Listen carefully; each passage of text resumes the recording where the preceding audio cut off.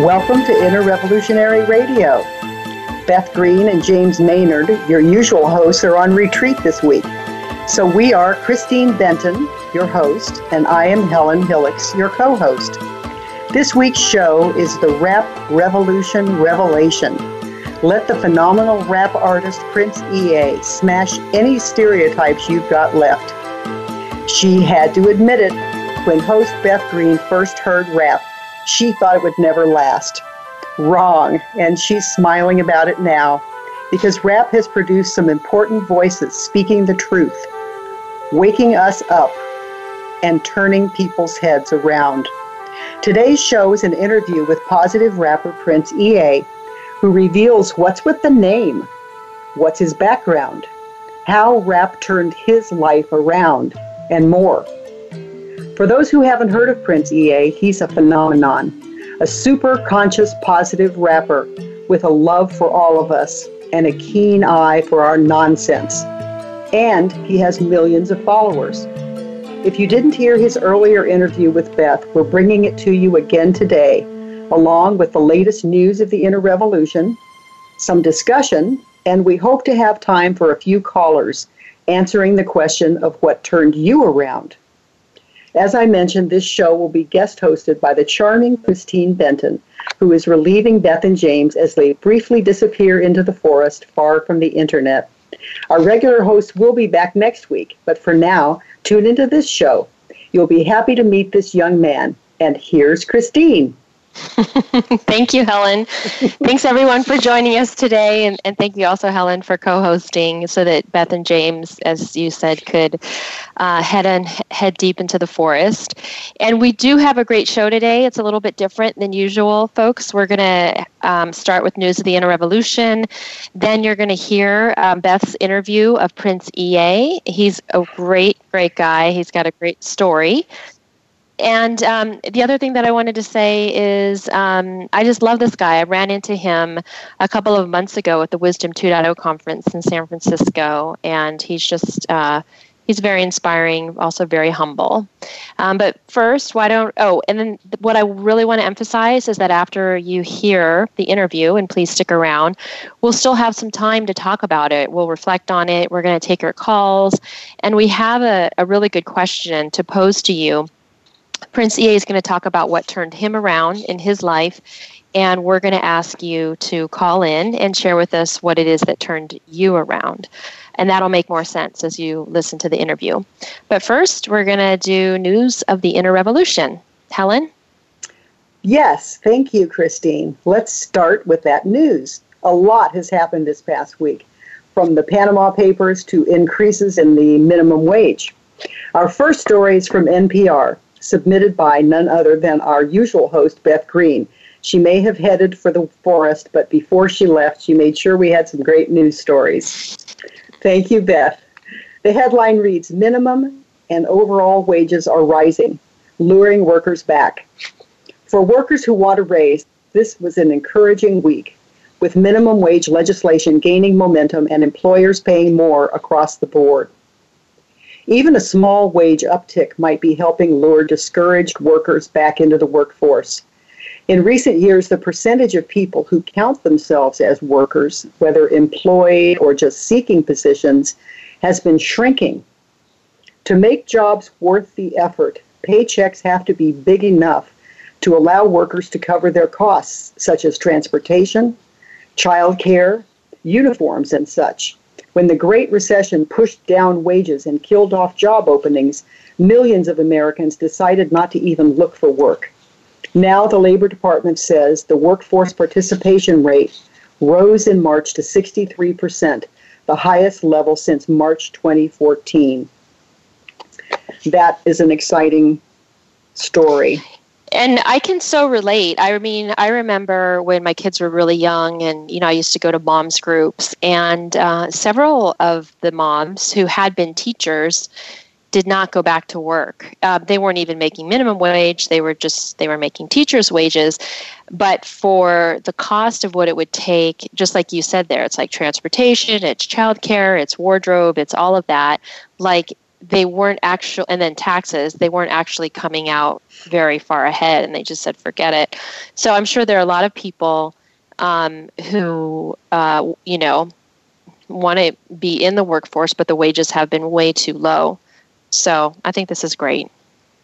I do too. And I know that there will be people who are afraid, the small business owners and so forth, but I think we have to just trust that the highest good of all is being served here, and we'll all adapt. Yeah.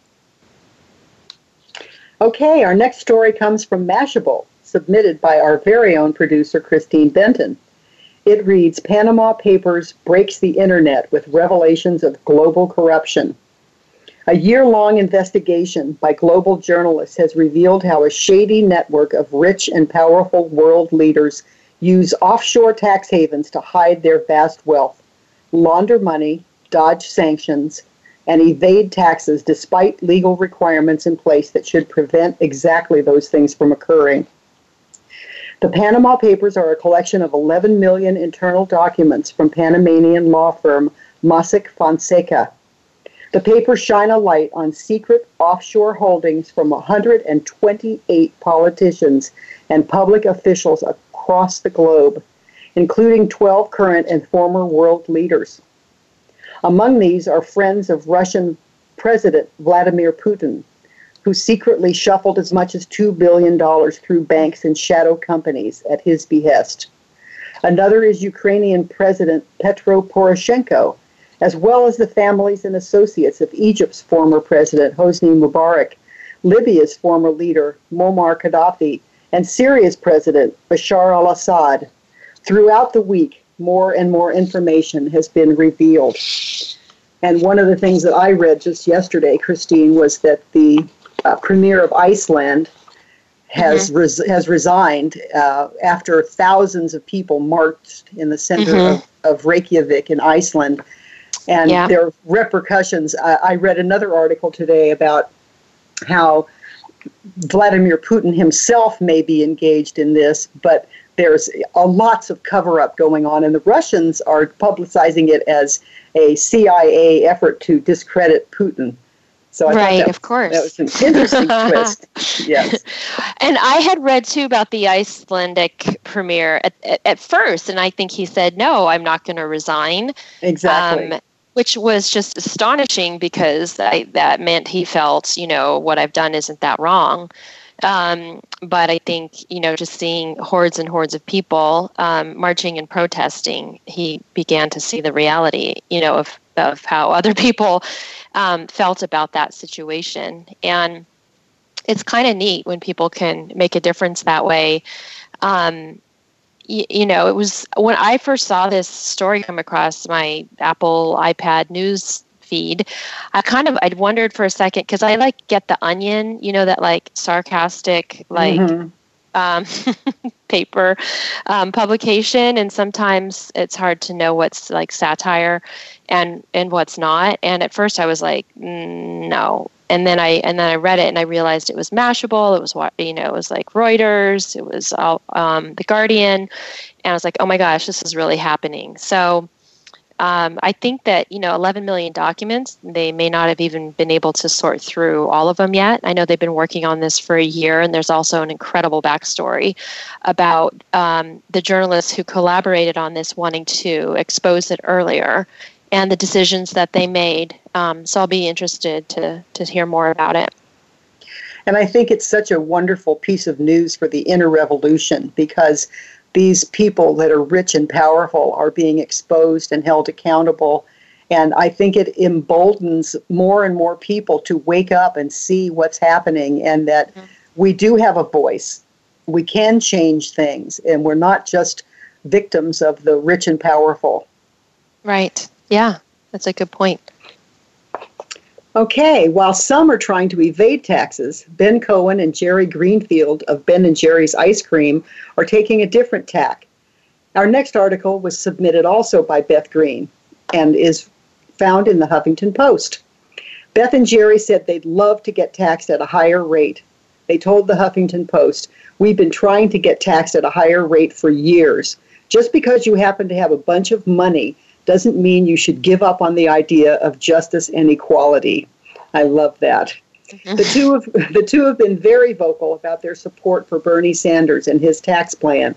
They wrote an op-ed against tax cut nutters in Congress in 2015 in April, and they put their support behind the Occupy Wall Street movement in 2011. Now, that's also a fantastic article, and I love hearing that not all very wealthy people want to hoard their money, that there are people who want to pay taxes and support the infrastructure.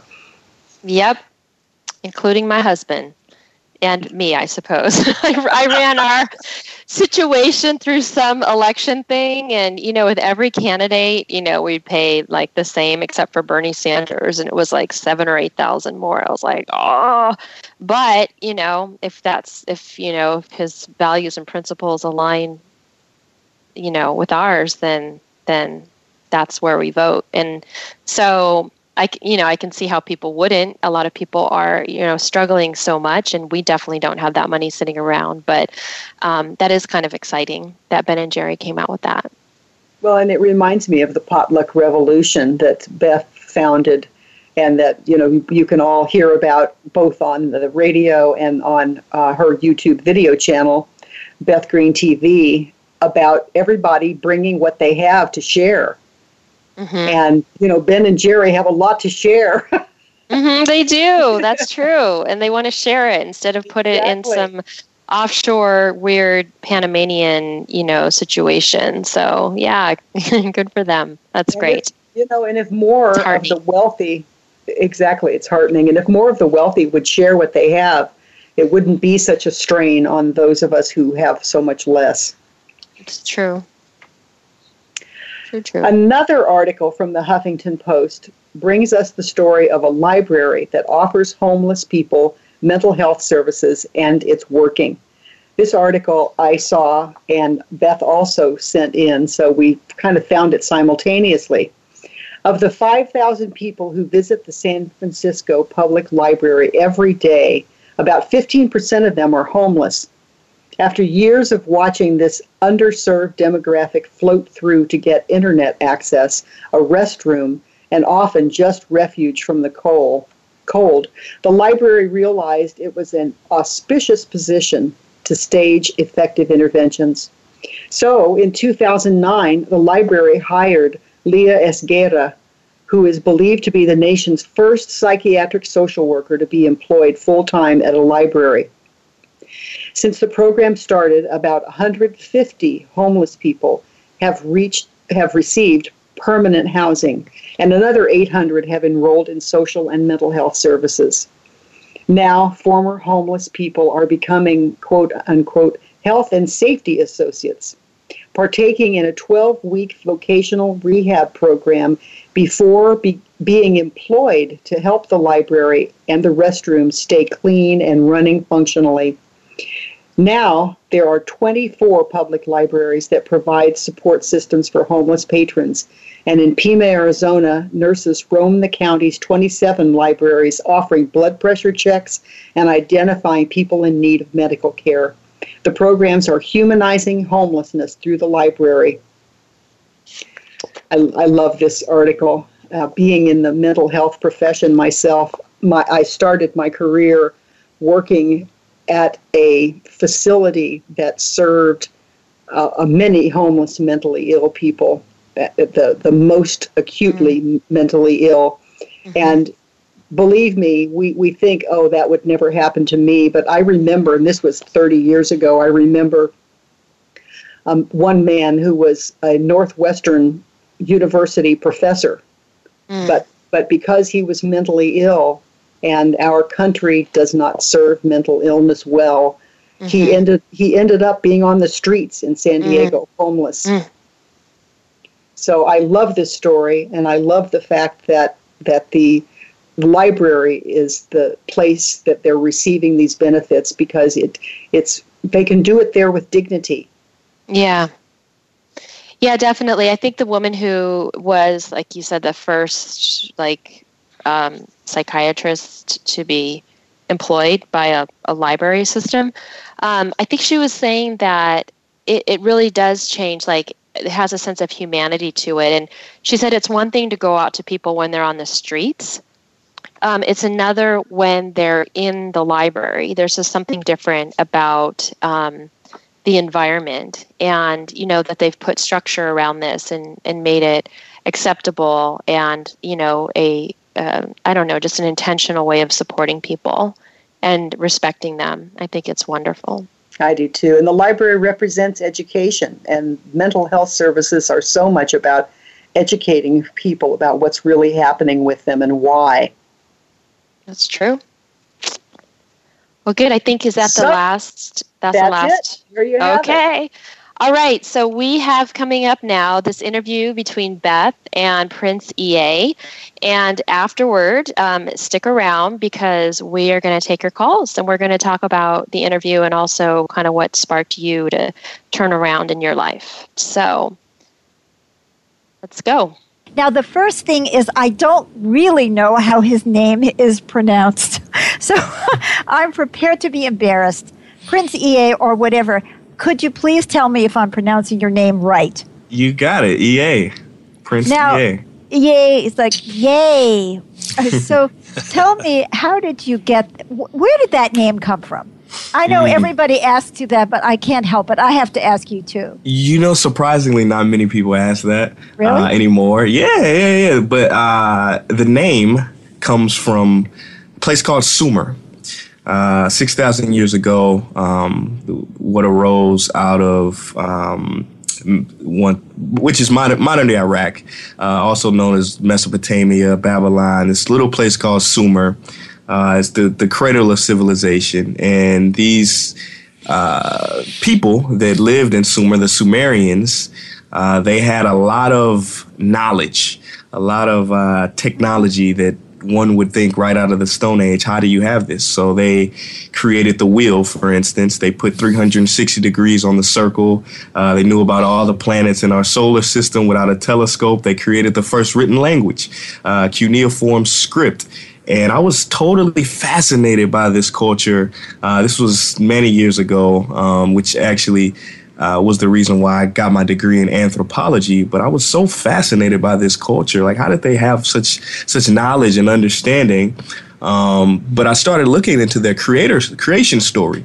Yes. And Prince EA, Prince Earth, EA is his abbreviated version of Earth. He was their creator god, and he freed these people out of bondage through knowledge and wisdom. And I took on the name because, through my music, through my art, I hope to free people, or at least open their minds through knowledge and wisdom. Oh, I love that story. I'm so glad that I asked you. So the correct pronunciation is EA, not EA. EA. I mean, honestly, what's in the name? That was a fantastic story about Sumeria. And I very much appreciate the spirit in which you meant that, because when I first saw your name, Prince EA, I thought, what kind of a guy is that who's walking around pretending that he's a prince? So done before. Well, tell me, has anybody else had that question about you, thinking, are you a snob here, pretending to be, caring about the people? I think so. Not too many, but I'm sure it's happened before. I'm sure. So now to. But I just want to add here, what the story that he's told us really says that there's no ego here. What is involved here is being a messenger to bring information and knowledge to others that can help them. So I love that. I love that. And I see myself the same way. I have a picture above my desk of a horse coming down the mountain. And I know that, that represents the higher consciousness coming down. And it's got a golden light on the saddle. Yeah. It does. And, I just feel like a workhorse that's trying to bring the message of consciousness. So now tell me about your background. I mean, how did you get to be, what kind of a family did you come from? How did you get interested in positive rap?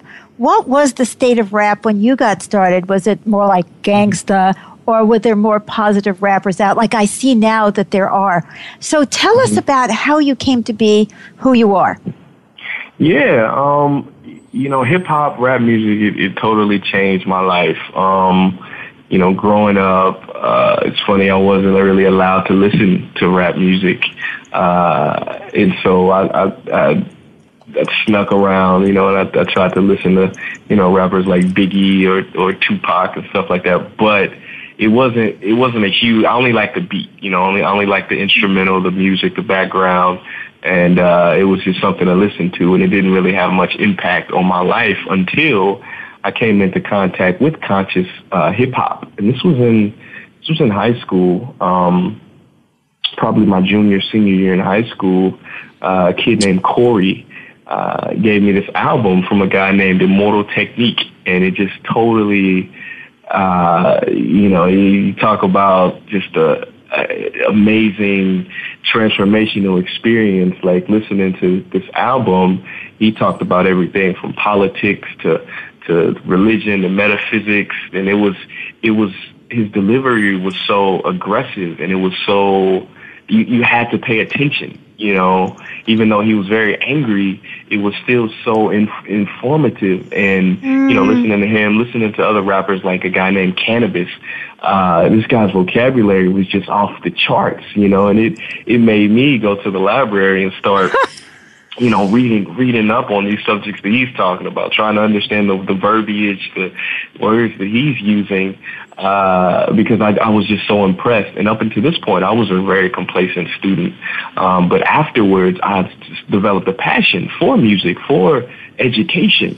I started sitting in front of the classroom, and engaging my teachers. Really, it was more of a challenging type of thing. Like they would say something, and then I would say, "Well, what about this historian that thinks this?" And so it was more combative, but it was still me being engaged in the educational process. And so, fast forward maybe a year after that, I started making my own music. And could we rewind? Could you rewind a little bit before we fast forward? Because sure. I find this a fascinating story, and a very important one, because I can see why your passion for doing positive rap, where that comes from, because it transformed your life. And so exactly.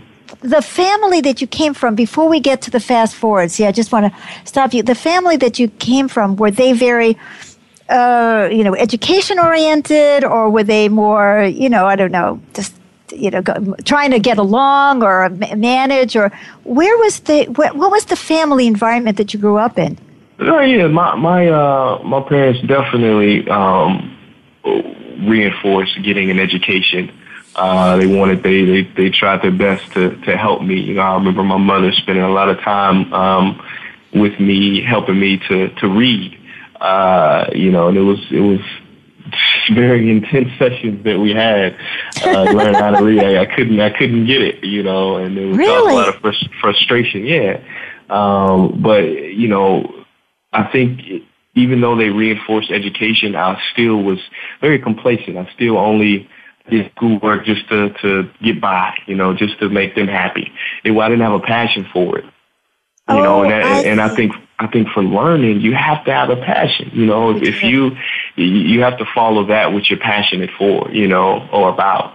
And so It was only until I developed that I really understand, and that I really want to understand, the things that my teachers were telling me. But that's very interesting. And did you have, now you said that at first when you heard this hip hop that you liked the beat, but you weren't really that interested in the words. I mean, you weren't that much interested in the anger and all of that stuff. But then you started hearing, okay, there was anger, but it was anger, outrage for a good cause. Right. And okay, and that's evolving. And that evolves because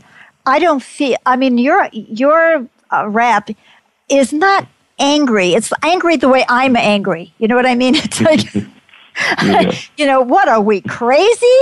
That kind of anger, rather than kind of I'm not going to use those words on the air, but everybody knows what I'm trying to say, right? And, there's a we in this, and a lot of anger is anger at others rather than let's take a look at ourselves. So maybe that's part of the fast forward, because what I see in you, what I love about your work and why I feel like you're an inner revolutionary, is that there is so much of that inclusiveness is we need to take a look at ourselves. When did that come about? Well, one second. Before I get into that, I just want to make something clear. I did my senior thesis on hip-hop and the commodification of hip-hop. Hip-hop actually started out as very educational, very informative. It was the voice of the voiceless. It was people standing up for the community, a socioeconomic situation. They wanted to preach these messages and educate the listeners, and then it transformed and got commodified and McDonaldized. Now really? We see the corporate influence, that has come in and kind of hijacked the culture. When was that? When was that, Princier? Because I'm very ignorant about hip hop, and this is just fascinating to me. And I bet a lot of people don't know this either. When would you say that it was more giving the voice to the voiceless? Yeah, it was the 70s. It's all throughout, but in the mainstream, I guess, it was definitely in the 70s when you had, and 80s, when you had, artists like Public Enemy, Chuck D, these guys that were preaching, messages and educating their listeners. But even then, there were always factions that kind of glorified materialism and things like that. And it's hip hop. It's a culture. There's the good and the bad. But the main crux that hip hop was founded upon was the positivity, was the enlightenment, the education, the cultural inclusivity, and the love, that brought people together in that spirit of enjoyment and happiness. That was hip hop. My goodness. And because, what I had heard about hip hop is there were so many awful things that they said about women. And, it was like, that's my, that was like where I got my thoughts about. And I'm not saying I'm right. That's why this is so fascinating. Yeah. Like that hip hop that you might, see on TV or listen to on the radio is about 10% of what hip hop really is. Hip hop is so vast, but unfortunately, the corporate machines, they push the message that sells, that gets people's attention. And those, misogynistic, views, partying and that type of lifestyle is often conveyed in the mainstream. Now, is hip hop an original American art form? That is debatable. Some people can trace it back to Africa, but the guy's name Kool Herc. When in the 70s, when this was first starting, it was a DJ that mixed together a couple different genres, reggae, blues. It was a bunch of different things integrated, disco into this art form, kind of a melting pot. So you can trace it. You can trace it back. I don't think it's an official origin story, really. But it has roots that probably go back to Africa, depending on what you even classify as hip hop. Yes, I can totally understand that. It's kind of like jazz. It's like there are so many roots.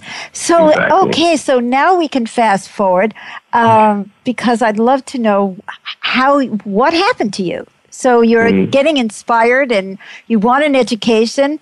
And this, I know, is blowing the minds of our listeners, who've been listening to the same the same concepts that I've been listening to about what hip hop is. So tell us what happened next.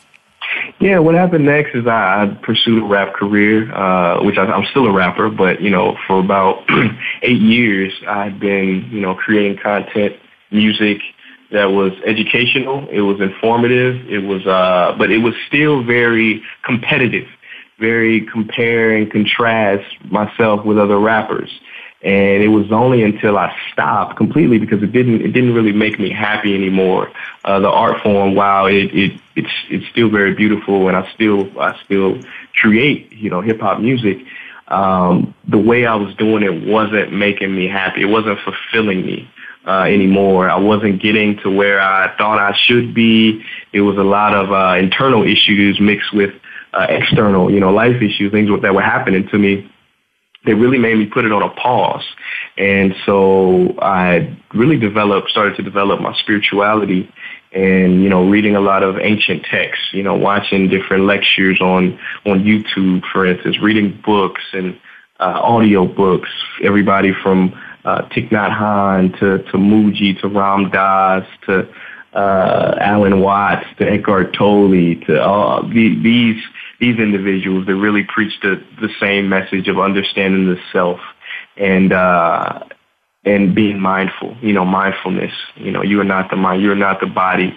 This message really transformed me, and the urgency of this play that we have on life, how we must live in the moment and do what we have to do now, because we don't know when our next our last sunset will be. We don't know what's going to happen 5 minutes from now. All we have is the now, so we must do what we want now, and live to our truest purpose and our truest selves now, our fullest potential. So that shifted my content from the rapper competition, the punchlines, the metaphors, to a more direct message of what's important: love, kindness, compassion, understanding. I started creating video logs as well, about how to let go of anger, how to let go of fear and depression and these things like this. And just to help people, because overall, I'm a content creator. I never wanted to be boxed in with just rap, just music. I wanted to really explore all different vehicles to convey a message.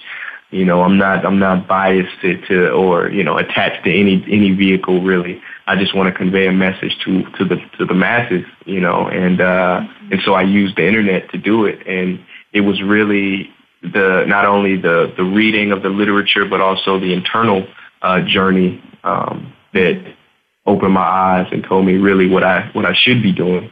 And I've had a lot of quote unquote success. When I really started to let things flow and not control my life and my position as much, and to really operate from my heart. That's when the success started to happen. Oh, really? Because I see so much of your work is on the internet, on YouTube, and I know there's not a lot of big bucks on YouTube.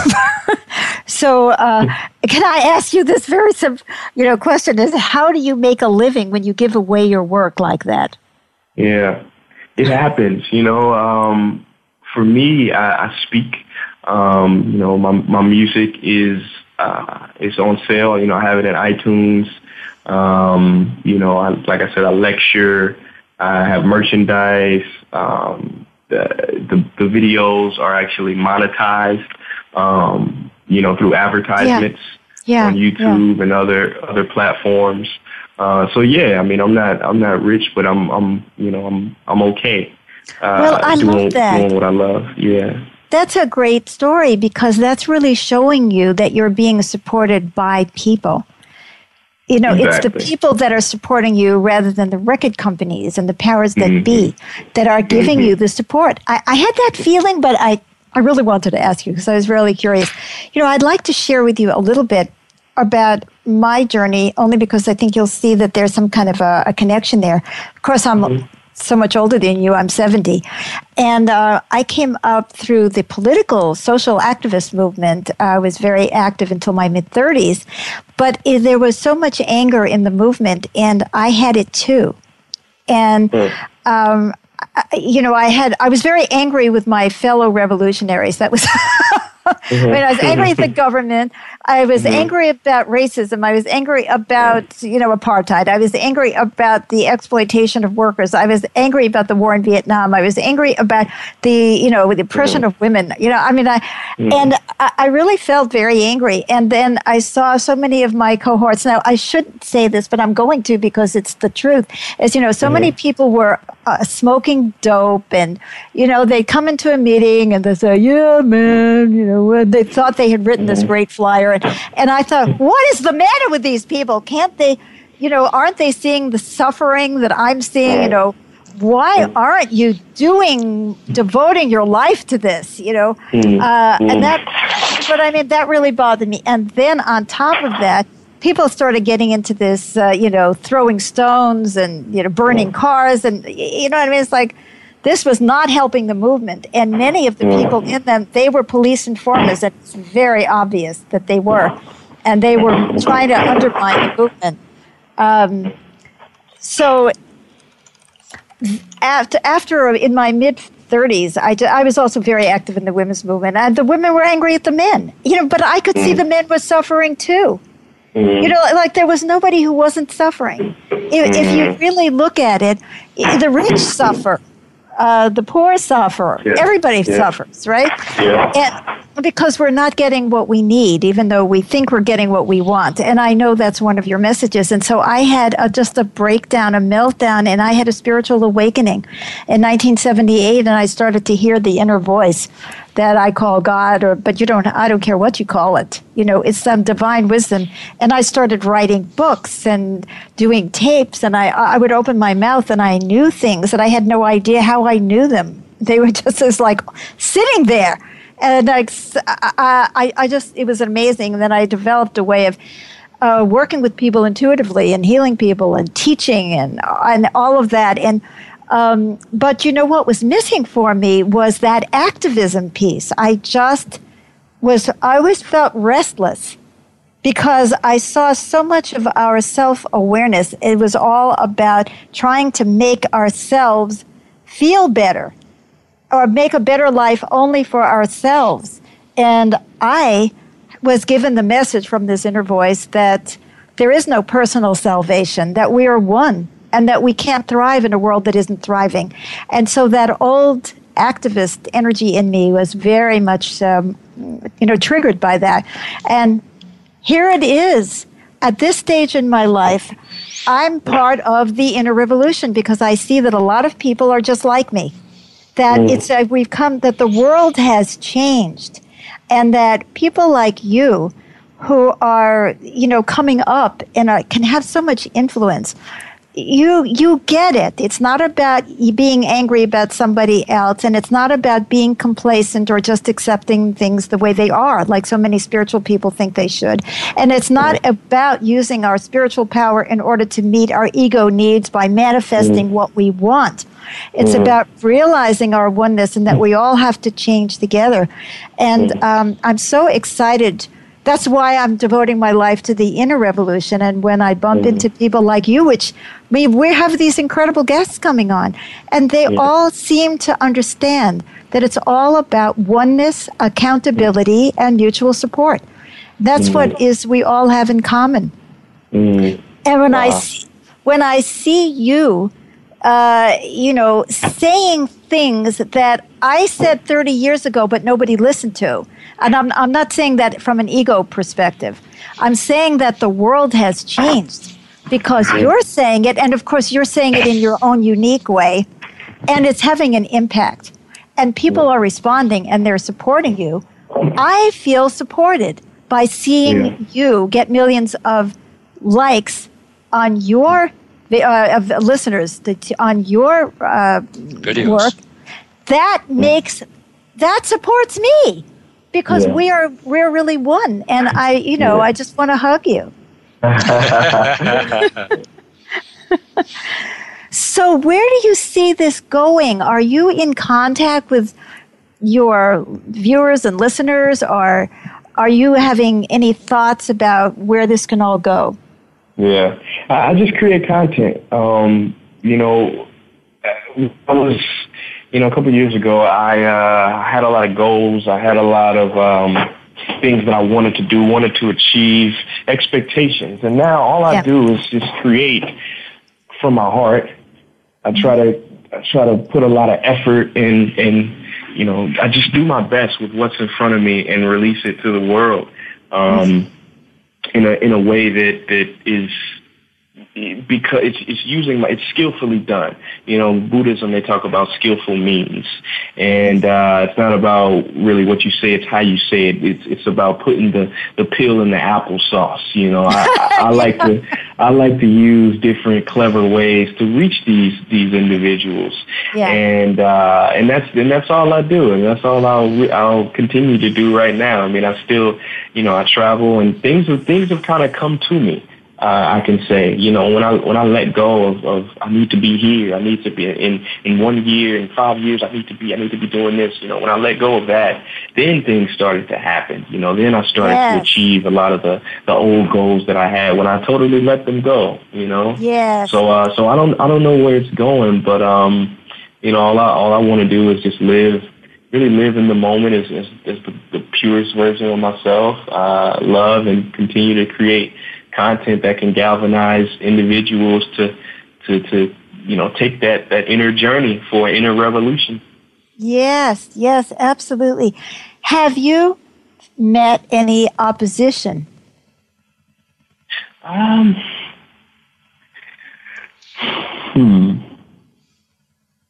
You know, not really.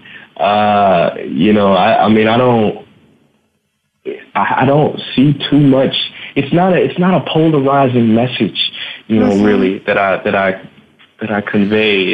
It's things that every human being, no matter what race, no matter what party, no matter what class, you can identify with. You know, we all, like you said, we're all connected, we're all one, and I try to touch on that foundation, on that ground that we all can relate to. You know, we all enjoy, we all want to be happy.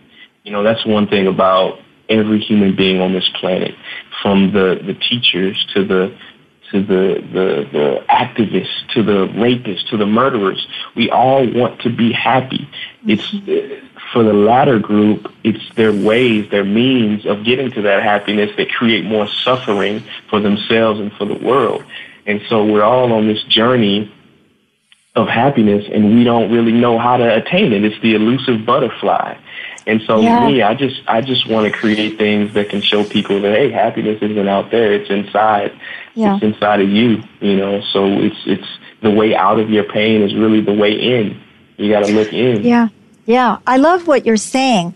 You know, God told me like over 30 years ago that God is the totality, which means that God is the rapist and the saint. And that we need to own all the aspects of God. And you don't have to believe. I mean, I don't think of a God as the guy with a white beard or anything like that. But it's like the totality of our consciousness at the highest level of integration. And so that what you're saying is so true. And I truly believe, and I'm betting my life on it again and again and again and again, that deep down inside, we all know what's true, and we all know what's right, and we just lie to ourselves. And, you know, we're programmed in a certain way. We're too scared to stand up to convention. We all know that when we strike someone, that we're hurting them and it hurts us. We all know what I know, that, you know, a guy who rapes a woman or vice versa, but it's mostly a guy. I've been there. I've had the experience. I've been raped. I've looked in the eyes of my rapist. You know, I know what they're feeling. I can feel it because I'm an intuitive. They're suffering too. You know, and it's so, being a counselor too, as well as a teacher, you know, I get to sit with people and look into their faces and feel their hearts, and I know what they're going through, and I know how powerless they often feel about their own behavior, and you know, how caught people are in these patterns. And it's always a blessing when you can help somebody to transform that pattern and really find what James likes to call it, and I know others have called it this too, your authentic self. And the authentic self is the oneness. I mean, it really is not what we think. It isn't that each one of us, you know, I'm just sharing my own view. That's not, it's not that each one of us is going after some personal fame or ambition or whatever, and that's going, you know, if I get this or I get that, or I become important. Like, that's going to make any difference if I walk out the door and everyone around me is starving to death. How much will I care if I have an Emmy Award in my hand? Right. You know, it's that oneness in everybody's heart. And I feel like you've tapped into that, and you're discovering that, and we must be in a brave new world, because there was a time when that message was rejected.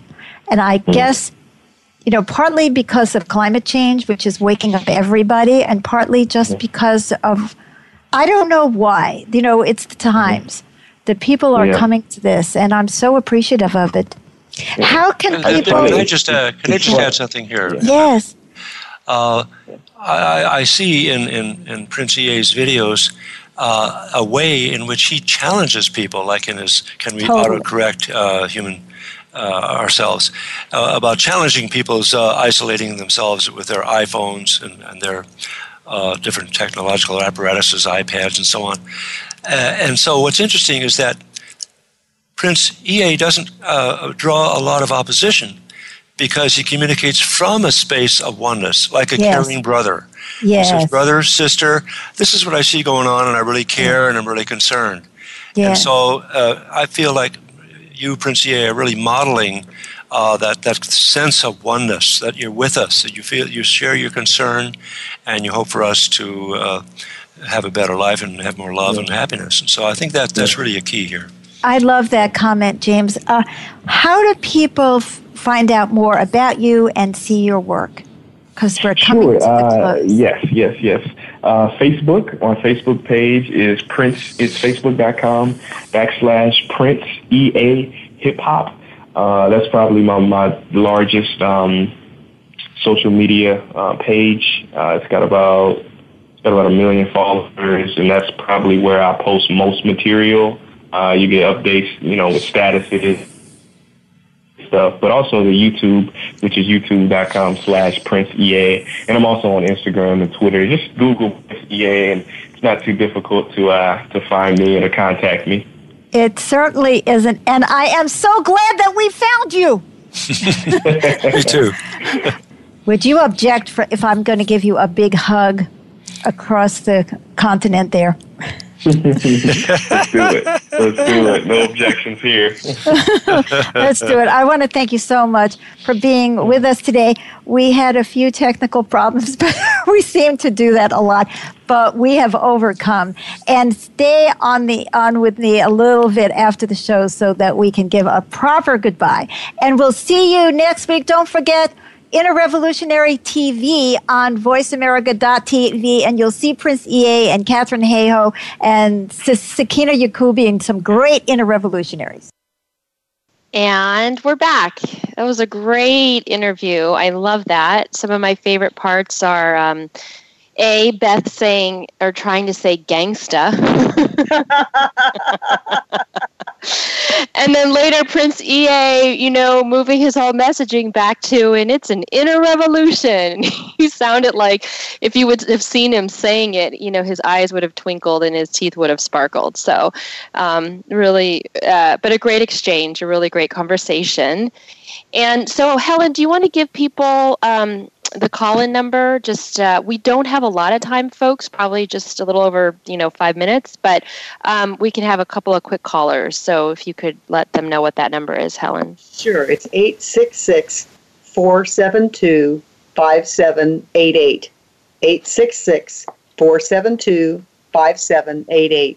Great, thank you. And the question we're responding to is, what was it that turned you around? Like, clearly Prince EA was this kind of like complacent student, just, going through the motions, and then he discovers rap, and his hunger to learn and desire to understand more and to make a difference were just ignited. So, a lot of people have turning points in their lives, and we want to hear about that. So we already have a caller, and so let's bring her on. We have Tracy in Phoenix. Hey, Tracy. Hey, Christine and Helen. Hi. Hi. Hey. So what was it that turned you around? Yeah, I wish I could say it was something altruistic, like caring about humanity, but actually it's a bit more self-centered. I think that what turned me around, well, I would say, like, what was resonating with me, what Beth was talking about, was our programming. And she mentioned, like, being too scared to stand up to convention. And I was so attached to following the convention that I got extremely anxious about everything. And I started having panic attacks. I couldn't hardly leave my house. And so, trying to follow the convention of everything and everyone, like, got me to a point where I could hardly function. And so the turning point for me was realizing that, trying to appease everyone or do what other people want or think is, like, killing me, and I have to do something different. So that was just a turning point from, focusing on that to trying to find a better way. And then over time, it's taken so long, but little by little, it's breaking that need to follow the convention and really step back and question, what we're doing and why we're doing it. And then, hearing about people like Beth and Princey A and, so many of the others that have been on the show, of how you can change and how we need to change. It's really inspiring. So I would say my turning point came from the fact that I couldn't even function that way anymore, literally. And I had to change. Yeah, crippling anxiety. That's pretty powerful. And Helen and I were talking before the show because we wanted to answer this question for ourselves. And we had our own kind of like moment that was similar. It's not that we were just, walking along and we felt, inspired and, saw rainbows and stuff. For me, I was living in New York, in Manhattan, and I was living in a very nice place.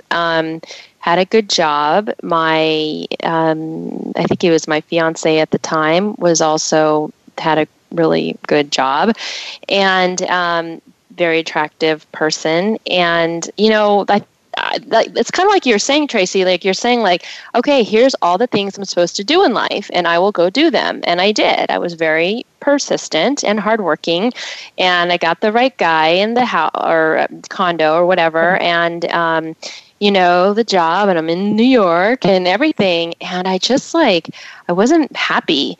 And I went and I saw Rent, and I didn't even know what it was because it had just come out, and someone got us tickets, and I went and saw that it's a musical that since has been very popular. And there was a song on it called No Day But Today. And it sparked in me. There was so much passion in the people, a sense of community and friendship and adventure, and they had troubles, and there was death, and there were so many things to deal with, but they did it together, and they had this incredible connection, and I realized I had none of it. So I think that's something that really turned me around. I know we just have a few more minutes. Helen, you may want to say something about, your situation as well, and then we're going to go to our next caller, but thank you, Tracy. Thank you, Tracy. I'll just very quickly say I remember very well. I was 36 and I was married and had a nice home and a good job, and I just felt like something was missing. And it's interesting because it's in some ways mirrors your experience that you had everything you thought you were supposed to have, but something was missing. And it was right at that time in my life that I met Beth Green. And I already knew that I was searching for something spiritual, but I wasn't finding it. So that's what turned me around, was meeting Beth and beginning to work with her and learn from her. I'll bet there are a lot of people who could say that. I think so. She is quite a force of nature and one of great compassion and skill, too. I can totally relate. So let's give 1 minute here to Irene from San Diego. Thanks for calling in, Irene.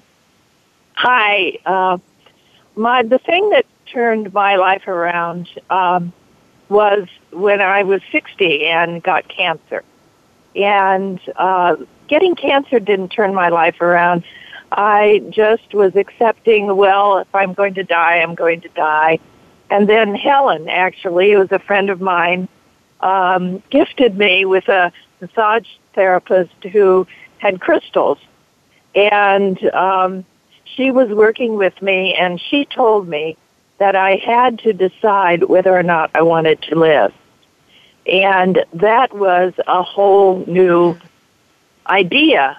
I had never, ever owned my life. I had never, ever owned responsibility for my life. And I, in fact, didn't answer it. And she, at the time, it took me 2 days because I was scared that I didn't want to live. And then after 2 days, I knew I had to decide whether or not I wanted to live. And I had to have a reason. And the reasons, I went through the usual things. You know, I want to see grandchildren, et cetera. None of them were powerful enough. And then I realized that there were aspects of myself that I had never developed, and I really, really wanted to live so that I could become who I meant to be. That's a great reason, Irene. That's the best reason. Yeah, it is. Thank you. Thanks for calling in. We have just 1 minute left. I would love to say so many things about our guest next week, but Helen, let's have you do that. Beth and James will be back interviewing this guest, and Helen, can you tell us about her? Yes, the title is The Fight for Diversity. Meet Whitney O'Banner, a Black woman breaking the silicon ceiling. Yay. When you think of tech, programmers, or Silicon Valley, your first image is probably a white or Asian guy. If so, you're not alone. Even a Black woman in tech can be stuck with that association. Whitney O'Banner has a story that speaks to the problem and the solution.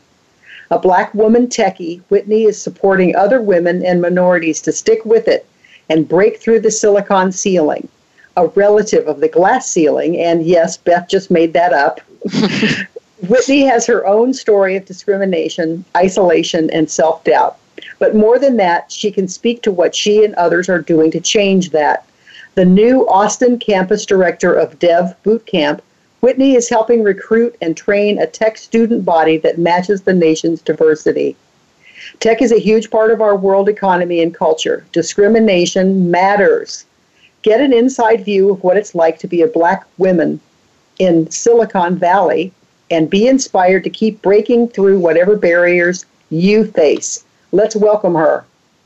Great. And this is really amazing. She's written a post for leanin.org, which is Sheryl Sandberg's organization, and it's really moving. So I really encourage people to listen in, and we'll see you soon. Thank you for joining us for this edition of Inner Revolutionary Radio with Beth Green and James Maynard. The next episode will broadcast live next Thursday at 6 p.m. Eastern Time, 3 p.m. Pacific Time on the Voice America Variety Channel. And don't forget Inner Revolutionary TV on voiceamerica.tv. Think outside the box and join us.